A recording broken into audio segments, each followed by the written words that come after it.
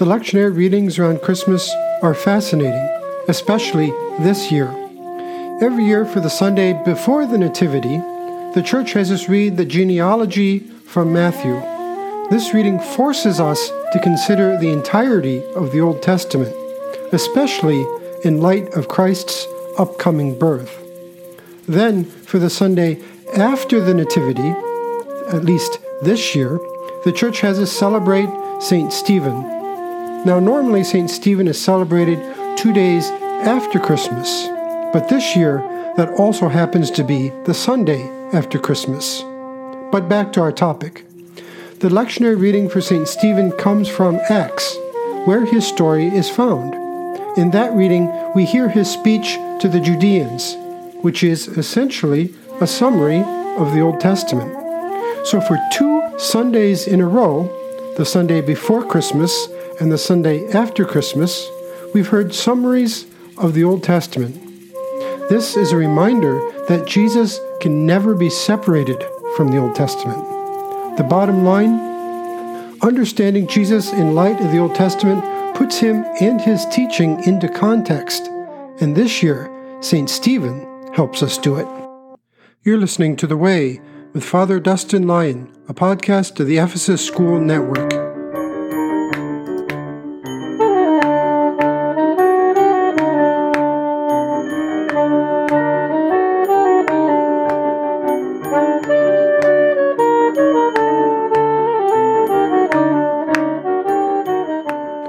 Welcome back to another episode of The Way podcast. I'm Father Dustin, your host.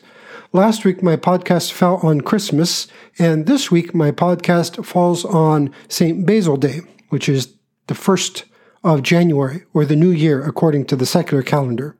As most of you know, the church calendar begins its new year in September, so this isn't the new year for the church, but it is in our secular world, how most of us live our lives following that calendar. Though today is the celebration of St. Basil, I would like to make my remarks about St. Stephen, who we celebrated last Sunday. St. Stephen is considered the proto-martyr. Proto-martyr meaning the first martyr within Christendom. And martyr, of course, is a Greek word that means witness. So, what are martyrs witnesses to? Well, the way we think about it, at least in English, is martyrs are those who have died for Christ. So they are witnesses of Christ through their own death. They gave of themselves for the sake of the kingdom. And so that's why we consider them martyrs or witnesses of the faith. And in fact, in some ways, you can say that the martyrs gave their lives in the same way that Christ gave his life. In other words, they were sacrificed, or their lives were taken from them for the kingdom of God. They gave their lives for others. And in this way, they're also witnesses for Christ, or witnesses for God, or God's kingdom. Now, Stephen himself is a fascinating figure. As I said, he's considered the proto-martyr, the first martyr, and his story is found in the New Testament, in the book of Acts, and you can learn all about him. Now, first off, he was a deacon. Now, deacon is a Greek word that essentially means servant. And this is a different word than the sort of servant we heard about in our Orthodox Christian Leadership Initiative. There, the word servant is doulos, which literally means slave. Now, this is the same word that we get when we approach the chalice for communion. So when you come to communion, as the priest is giving you the body and blood of Christ, he says, the servant of God, and then your name. And there in Greek, it literally is the slave of God. And it was the same thing in our leadership series. We're talking about what it means to be a slave or a servant leader, a slave leader, a doulos leader.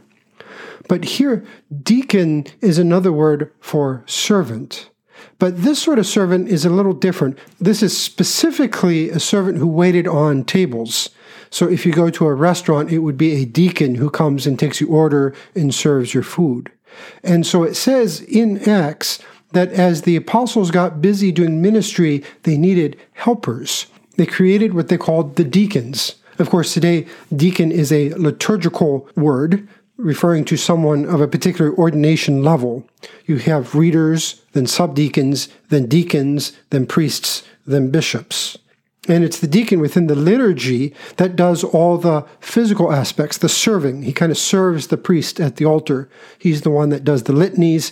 He's the one who technically brings out communion and is supposed to distribute it to the people. And historically, this is probably what the deacons did, is they would bring communion to the shut-ins within the community, to those who were sick. And this is also why the Orthodox Church has female deacons. Though it's not used very often today, in antiquity, we know we had a lot of female deaconesses. And probably what they did is they would bring communion, especially to the widows within the community who couldn't make it to church. Deaconesses is an entirely different topic, so I won't go too much into that. But what we do know is that St. Stephen was one of these deacons, these people who served the community. His name also is very interesting. It means crowned. Now, you think, oh, what a nice name, St. Stephen the Crowned, or the Crowned One, something like that. Because the name means crowned, it makes you wonder whether this was actually his birth name, or rather, this was a name given to him by Luke in the book of Acts. And what makes me say that? We know from Revelation that the martyrs receive their crowns. And if Stephen is a martyr, we know that he has received his crown. And so it makes me wonder if St. Luke gave him the name Stephen after he was martyred, when St. Luke was talking about him, gave him this name. So in other words, what St. Luke is saying is this first martyr is the crowned one, precisely because of his martyrdom. But whether his birth name was Stephen or not, we remember him as Stephen, the crowned one, as St. Stephen, the proto-martyr. And this year we celebrated him on the Sunday after Christmas. So now I want to take you into part of that reading that we read on Sunday. And as I said, it comes from Acts. And the reading isn't one long reading. It's kind of broken up into manageable chunks. And so it actually comes from the Acts of the Apostles, chapter 6, verses 8 through 15. Then we jump to chapter 7, verses 1 through 5. And then we jump to verses 47 through 60. So it kind of breaks it up into manageable chunks. But if you would like, you can go to Acts and you can read the entire story. And you can read perhaps one of the first sermons given after Christ's death. And it's preserved in the lectionary in bits, but you can read the whole thing in the book of Acts. So here's a little bit of that sermon. And St. Stephen is talking to the other Judeans in Jerusalem. He's talking to the high priest specifically. And St. Stephen says, "Brethren and fathers, hear me. The God of glory appeared to our father Abraham when he was in Mesopotamia, before he lived in Haran, and said to him, 'Depart from your land and from your kindred, and go into the land which I will show you.' Then he departed from the land of the Chaldeans and lived in Haran. And after his father died, God removed him from there into this land in which you are now living. Yet he gave him no inheritance in it, not even a foot's length, but promised to give it to him in possession and to his posterity after him, though he had no child." So I'm going to stop there. I think this paragraph, the one I just read, is a very perfect indication of why we celebrate St. Stephen 2 days after Christmas, or this year, the Sunday after Christmas. In this reading, Stephen talks about Abraham, and he talks specifically about Abraham's faith or trust that he put in God. God asked him to leave his homeland and go into the promised land. And there's 2 points here that I think connect it to Christmas. The first is this idea of having trust in God or being loyal to God. In Greek, that's the same word, pistis. It means trust or loyalty, or you could even translate it as faith or belief. All of those are the same word. My point is that Stephen is stressing that trust that Abraham had by leaving his homeland and going into this promised land. Why would this be connected to Christmas? Well, because Christ is like Abraham in the sense that if Christ's homeland is heaven, if you want to think about it this way, that he is divine, God of God, true light of true light, he has to leave his homeland and enter into a promised land, another land that God is showing him. In other words, this is what we see in the incarnation of Christ, if you want to think about it this way. Christ leaving his homeland, or heaven, and being born into another land. He has trust in God. Or another way of thinking about it is Christ brings God's law from the divine realm into the human realm. The law leaves its homeland with God and enters into our land. And in the text, Stephen stresses this by saying, God removed him from there into this land in which you are now living. Now, historically, we know this is talking about modern-day Israel or Jerusalem, Judah, however you want to translate that. But you can also think about Christ doing the same thing. God removed him from there into this land in which we are now living. In other words, God has entered into our world, our fallen, corrupted world. But then Stephen goes on and he says, yet he gave him no inheritance in it, not even a foot's length, but promised to give it to him in possession and to his posterity after him, though he had no child. I think that's a very interesting line. He gave him no inheritance in it. Now that sounds strange because the way we talk about the promised land, or we talk about Israel, is that it belongs to the Judeans. It belongs to them. But it says here, he gave him no inheritance in it, not even a foot's length, but promised to give it to him in possession and to his posterity. In other words, Abraham was to be a steward, and it's by God's promise that they are able to live in the land. But the land always belongs to God.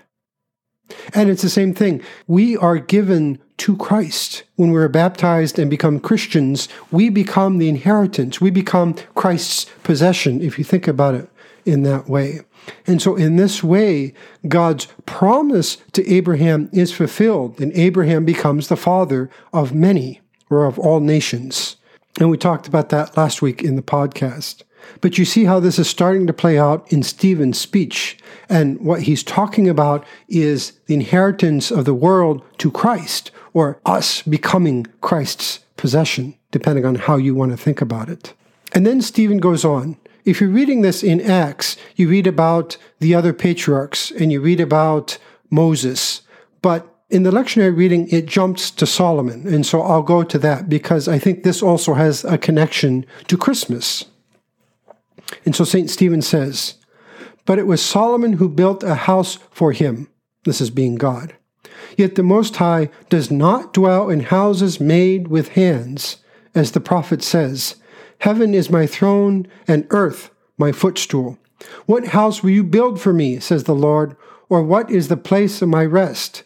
Did not my hand make all these things?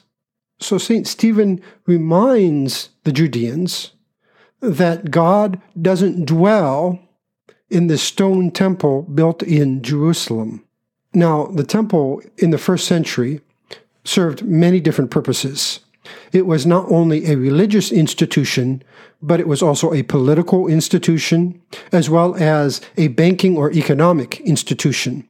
The elites of this time, including both King Herod and his sons, and the Sadducees, who was the temple leadership at the time, were suppressing the people. They had found ways to tax the people in order to build their own wealth. And so the temple was very oppressive. So it's no surprise that Christ is very anti-temple, if you want to think about that. And it's no surprise that Stephen here reminds the people that God doesn't dwell in the temple. But it also falls in the story with the rest of the Old Testament. So originally, when Moses built the tent, or the tabernacle, it was a sign of God's presence among the people. And then when Solomon builds the temple, that's the idea that it was God's presence among the people.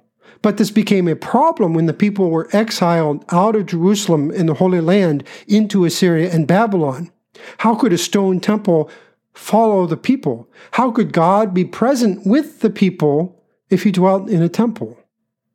Well, The answer is God really doesn't dwell in temples. God dwells wherever he wants to. But how does this connect with Christmas?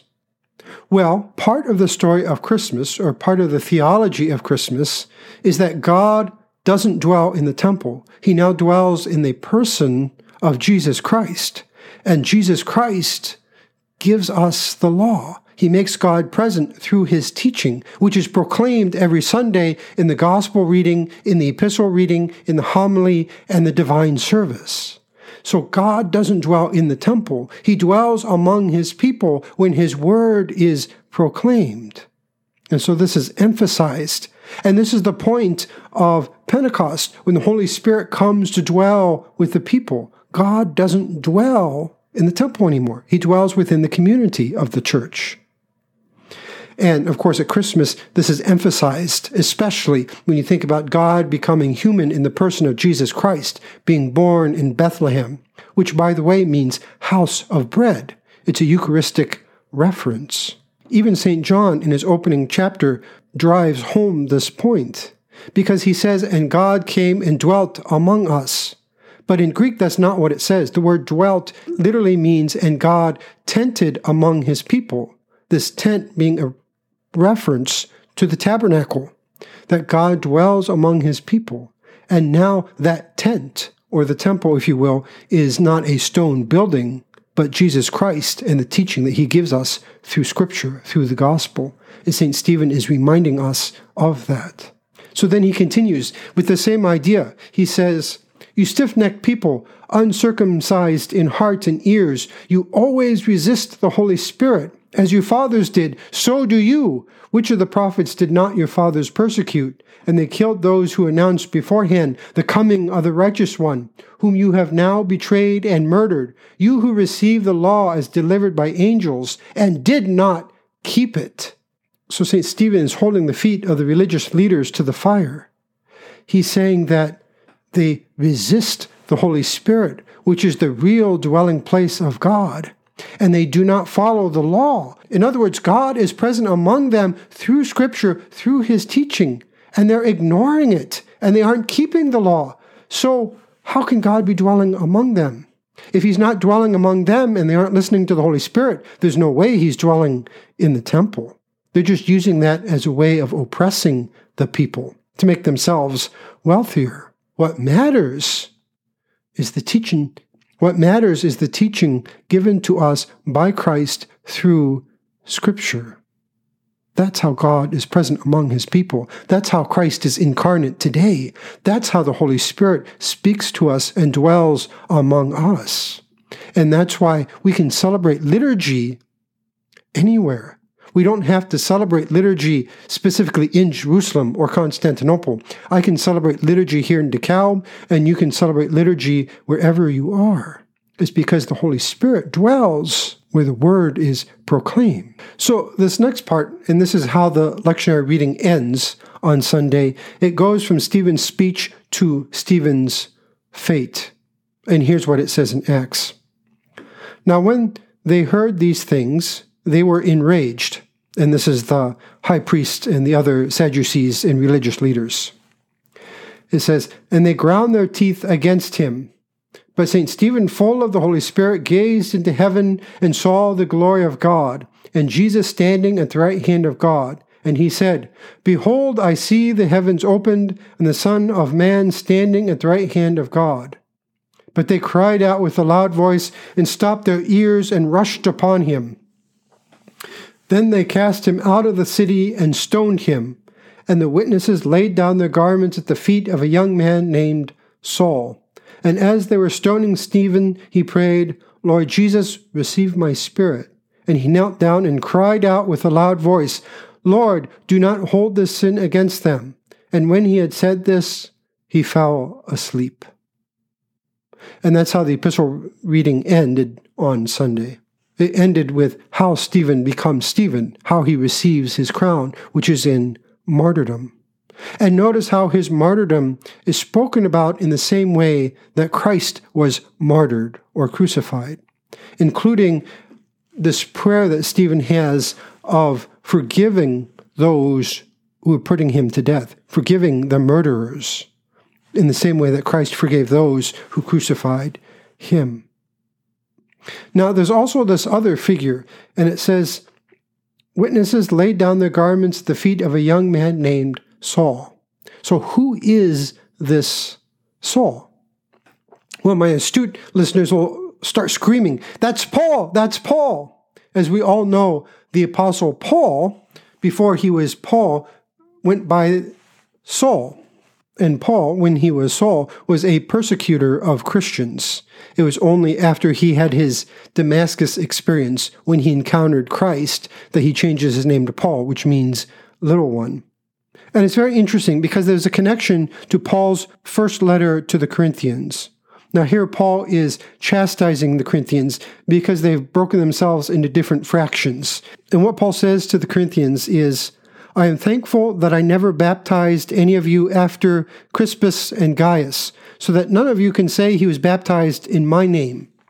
In other words, what Paul is saying is he's saying, I'm glad that I didn't baptize you, because instead of saying you're a Christian, you would be saying I'm Pauline.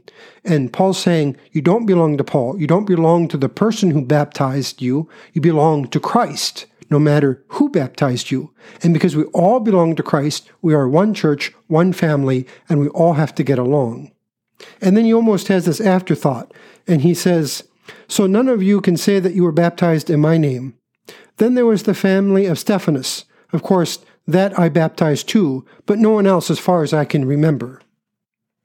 And this is a very interesting kind of afterthought, because the question is, how did Paul baptize the family of Stephanas?